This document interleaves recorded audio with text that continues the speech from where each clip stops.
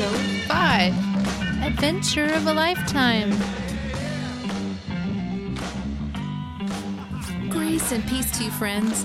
There are so many things to teach young toddlers, like helping them learn to walk and talk, but you will never ever have to teach a toddler how to fight.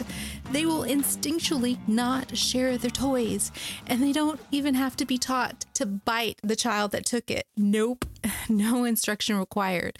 How about my tween? He needs no instruction on constructing an argument for anything. It's almost like it comes naturally. How about when they get jealous when another child is getting attention or a treat?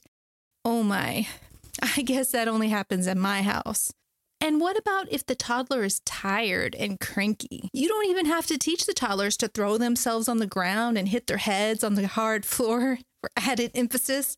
Don't have to teach them to get your attention. Quite the contrary, right? You have to teach toddlers how to live in a social environment, how they grow and learn, not to scream at the top of their lungs. The Bible talks about our flesh, our sin nature, and I think our flesh is very much like a toddler. The self-help movement has a lot to say about it with different terminology. They might say it's our primal brain. We survived the caveman days by avoiding pain and pursuing pleasure because, of course, the universe has our back. When my husband gets the munchies in the evening and craves apple pie, it's like all of your senses kick in. You can smell the smells and practically feel the warmness in your mouth. No, it's not likely his body is craving some missing nutrients. The universe does not, in fact, have my back if it wants me to gain 100 pounds on yummy apple pie goodness. What about me after a long day of pushing my schedule around, fighting fires, keeping myself from saying something too blunt and taking 2 steps back in my relationships?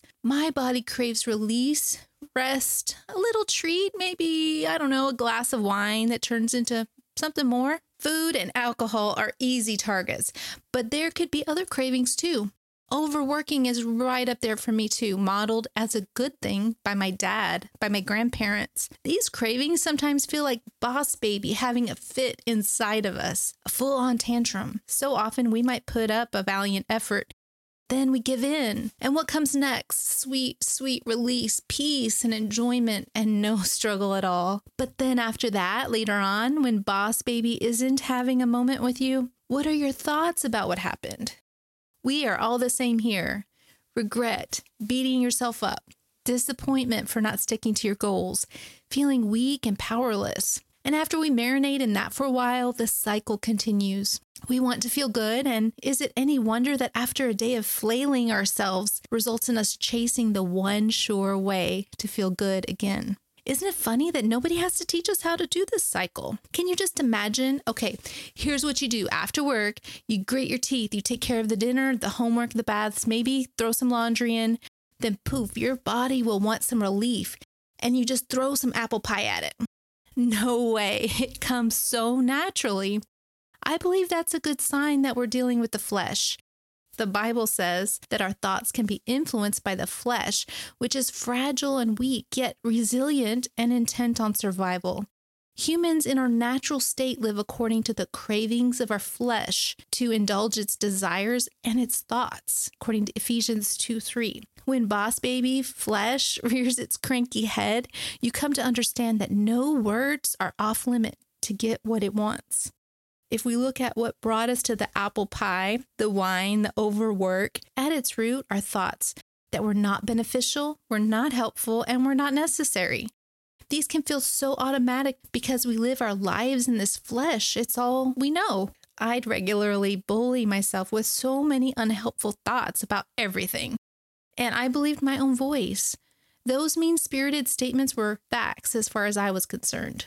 The Bible instructs us to be transformed by the renewal of our mind, that by testing you can understand what is the will of God, what is good and acceptable and perfect, according to Romans 12:2-3. Renewal of mind to test in order to understand. That is so profound and wise, straight out of the Bible. So in the past, I'd flat out dismiss renewing my thoughts in these cases. Imagine that, the flesh rejecting what God's word says. I wonder why. I tried the self-help affirmations. There were some really good ones, but I just didn't believe them. I believed these other statements like, you always put your foot in your mouth. You're so careless. Get your act together. If you don't have a clean house, you're lazy, pathetic, and trashy. If I'd stopped to consider what I was bullying myself about, I'd justify it. Oh, I'm just giving myself fuel to get things done. Gotta use tough love. But what's behind that fuel?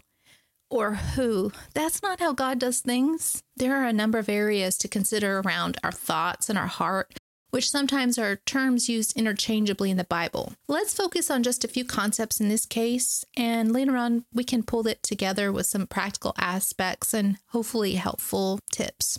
There are aspects of our hearts, our emotions that are so wonderful, but it's corrupted by the flesh. As the Bible tells us in the book of Jeremiah in 17:9, the heart is deceitful above all things. And we are so very good and very skilled at deceiving, especially ourselves. Imagine my 2-year-old flushing her dad's wallet down the toilet. Her curiosity of the world, exploring how things work, these are very good things. But now the wallet is irretrievable, gone for good, including the cash that was in it, that was desperately needed. Even a 2-year-old is very trained on the caregiver's reactions and emotions and can frame that wallet flushing in the most favorable terms. Many, many times there would be a lie. Oh no, I didn't do that. Nope, didn't touch Dad's wallet. Oh, sister saw me? Nah, she's a liar. Didn't do it. Deception doesn't need to be taught. Trying to look good, favorable comes very natural. We've been doing that since we were itty bitty. All these coping strategies we have in the flesh may get us through a moment, but we aren't called to survive. We're called to thrive. We have tools available, but are they tools if we don't know how to use them? You might have a table saw in the garage, but having the tool doesn't mean you know how to use it. Even if I watch the video and it doesn't give me courage to use a machine that can tear my limb off.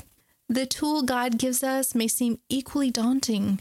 Be transformed by the renewal of our minds, the Bible says, that by testing you can understand what is the will of God and what is good and acceptable and perfect. Romans 12:2-3. First, as believers, we have to grapple with the idea that God is in the process of renewing us under the influence of the Holy Spirit.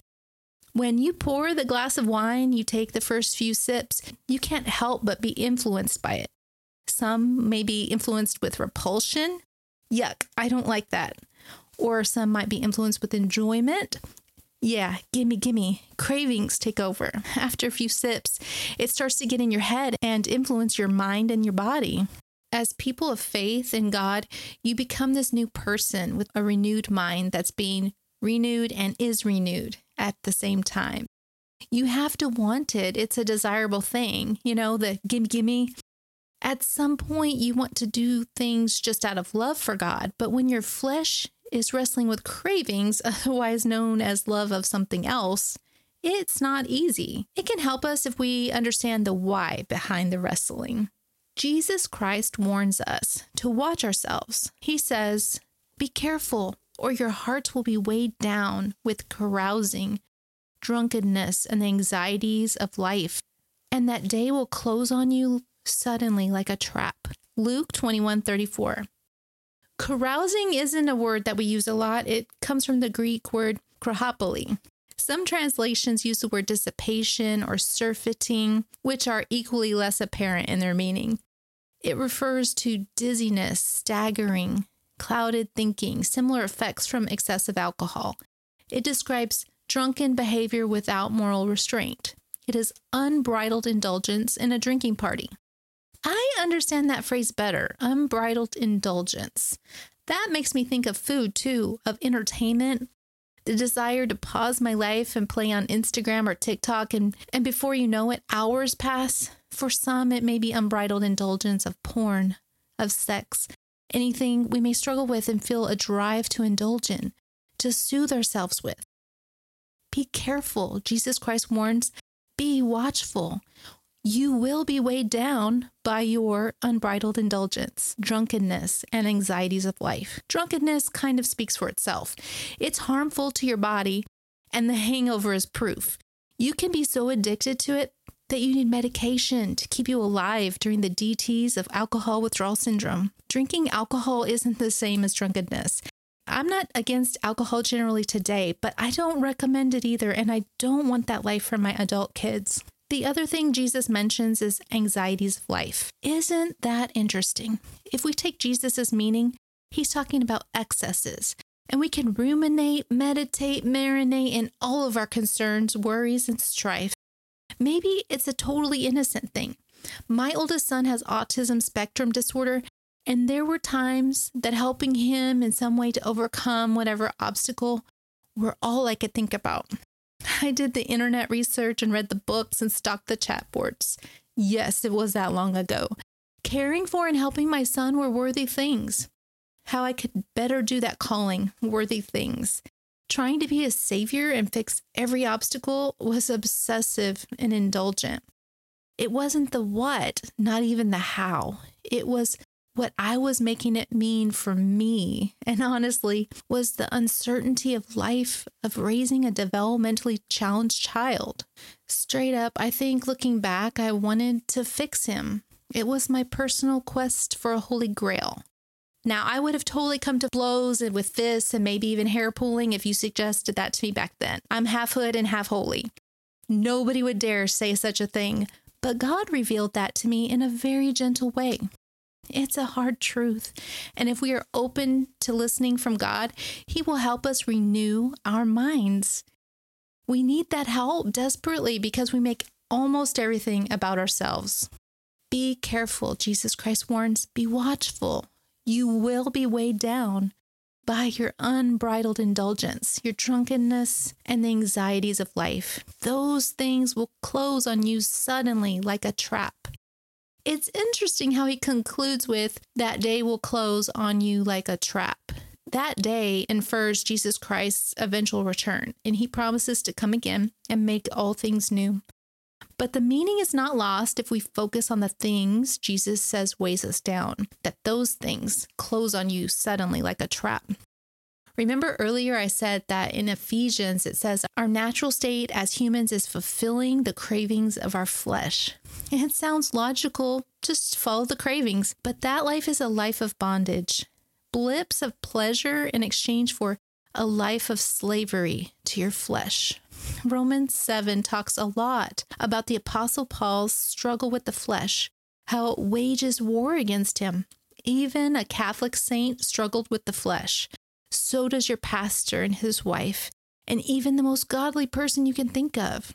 If we go back to Jesus' statement, all of a sudden you realize you're trapped in this state where your heart is weighed down by all the things. Maybe something seems too difficult for us to overcome, like the spot Moses found himself in the previous episode. So we talk ourselves out of it before we even start. So many people die before they live, lulled into a state of contentedness with ready entertainment from your streaming service. You don't have love or excitement, so there's porn and alcohol and drugs to soothe the unsettled pieces of our lives. I'm not judging, I promise. I'm just stating facts. I've certainly had my own wrestlings with overindulgent behaviors over the years. For me, like I said before, I'd long for the glass of wine at the end of a hard day. I deserve this moment. These kids are driving me crazy. I can't handle it anymore. Mommy wine culture is a thing, so I'm obviously not alone in dealing with this. Boss Baby says, I can't handle this, and I believed her, and I gave in. What about work? Oh, this employee doesn't do this and that right. We have this problem, and this manager's angry and upset about it, and is being charged for this thing, and why can't they just fix it? I have 99 problems, but I know relief is coming at the end of the day, courtesy of a beautiful glass and a beautiful drink. Boss Baby wants relief and doesn't mind torturing you to get it. Talk about a paradox right there. I rarely stop to ask the question, why am I trying to escape my life? I'm just on autopilot doing these things in my life in survival mode. Why do I accept a life that all I can hope to do is survive? God gave me this life to thrive, not survive, even in hardships. So what do we do with that?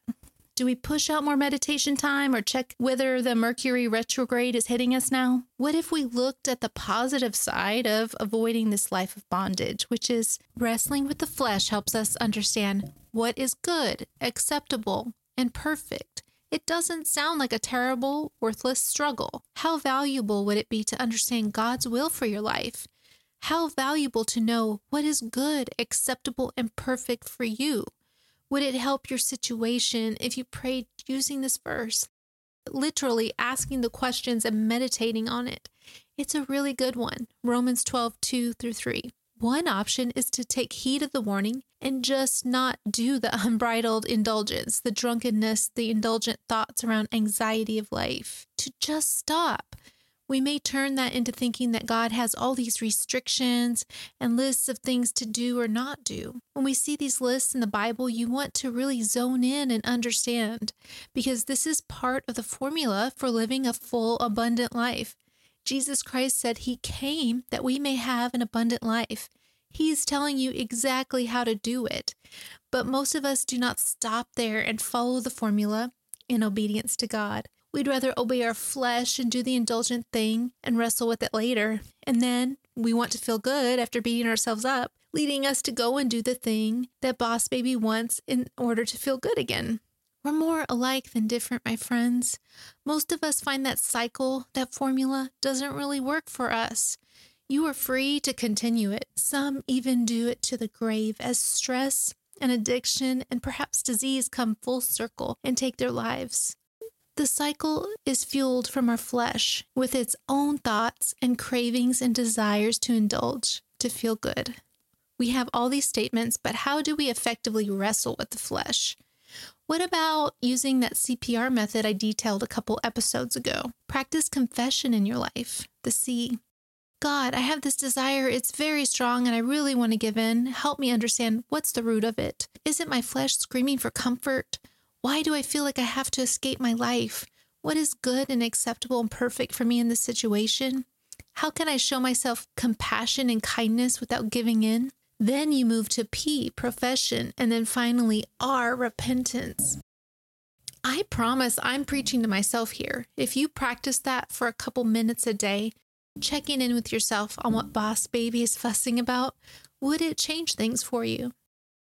Maybe God is leading you to look at the situation of mind renewal like you're married. When you get married, you don't date other people because you are now in a committed relationship. When you are a new creature in Christ, you don't do this thing anymore, whatever it is, because I have a new identity as a married person. If you are a marathon runner or training for the Ironman race like my uncle has several times, you probably don't binge eat Oreos and chips on the sofa most nights. You have a new identity of creating the best circumstances with your body for peak performance through nutrition and exercise. The sacrifices are desirable, helpful, needed. The Apostle Paul and his friends spread the message of Jesus Christ throughout the Roman Empire. Paul said, "Do you not know that in a race all the runners run, but only one received the prize? So run that you may obtain it. I discipline my body and keep it under control, lest after preaching to others, I myself should be disqualified." 1 Corinthians 9:24-27. So would it help to look at Boss Baby in the context of a marriage or a competition? Compete. Don't give in. Don't give up. Train your mind, your body for peak performance. Marathons don't ignite me. I guess I'm more of an indoorsy person than I'd like to admit. It sounds exhausting. But since I've been married for 28 years, I can understand and apply my limited vision of my life. I'm giving up other relationships with interesting and handsome men because I have an interesting and handsome man at home, and he loves me knowing all my secrets, all my insecurities, and he loves my figure just the way it is. I'm giving something up for something better. I can use that understanding to help me teach my Boss Baby that she isn't getting whatever she wants. She can scream in the middle of the grocery store, but I will not be caving into her demands. I will observe her in action and observe the lengths she will go to get what she wants. Wow, desperate much, I love you, boss baby. You will survive this. And she will. You will too. You will probably mess up at some point. Thank goodness managing boss baby isn't exactly like being married, and I violate my husband's trust when I fail. What do you do when you mess up? When I give in to my flesh screaming for a glass of wine or whatever you struggle with? Let's look at what Jesus did when people had surrounded a woman caught in adultery, accusing her, seeking to punish her. She did that act all alone, right? Not exactly. But she's alone in punishment. Jesus said to her very simply, go and sin no more. Basically, pick yourself up. Stop looking back. Look at what you're doing now. Grace. Simple and amazing grace. Extend that grace to yourself and you're more equipped to extend it to others. We all mess up, sometimes big time, but amazing grace is waiting there for you, inviting you to try again, to work on renewing the mind. I hope you will try something new to manage your boss baby. I find that with the wisdom of the Bible makes so much sense in managing these crazy passions in my life. Those passions may seem innocent at first, but our drive to torture ourselves into complying with boss baby's demands tells a different story. God has an amazing plan for your life and wants to help you get off the seesaw of indulging your flesh so that you can live in your purpose to produce much fruit in your life. The anti-self-help life invites you to look to God, look to His instruction and His job manual for mankind to live the best life, a life of peace and passion and purpose, far beyond our limited view of what life can be. I am on a lifelong journey of contentedness, and I think we can all learn something more about it. Join me next time as we come to understand how the wisdom of the Bible can help us in our everyday life, in our families, our businesses, and our communities. It's an adventure of a lifetime. Thanks for listening. If you enjoyed this episode and you'd like to help support the podcast, please share it with others and post about it on your social media. And please leave a rating and a review. To catch the latest from me, you can follow me on Instagram at AOA Lifetime. Thanks again, and I'll see you next time. Music title Soul Walking by Juanitos, used by the Creative Commons license from the Free Music Archive.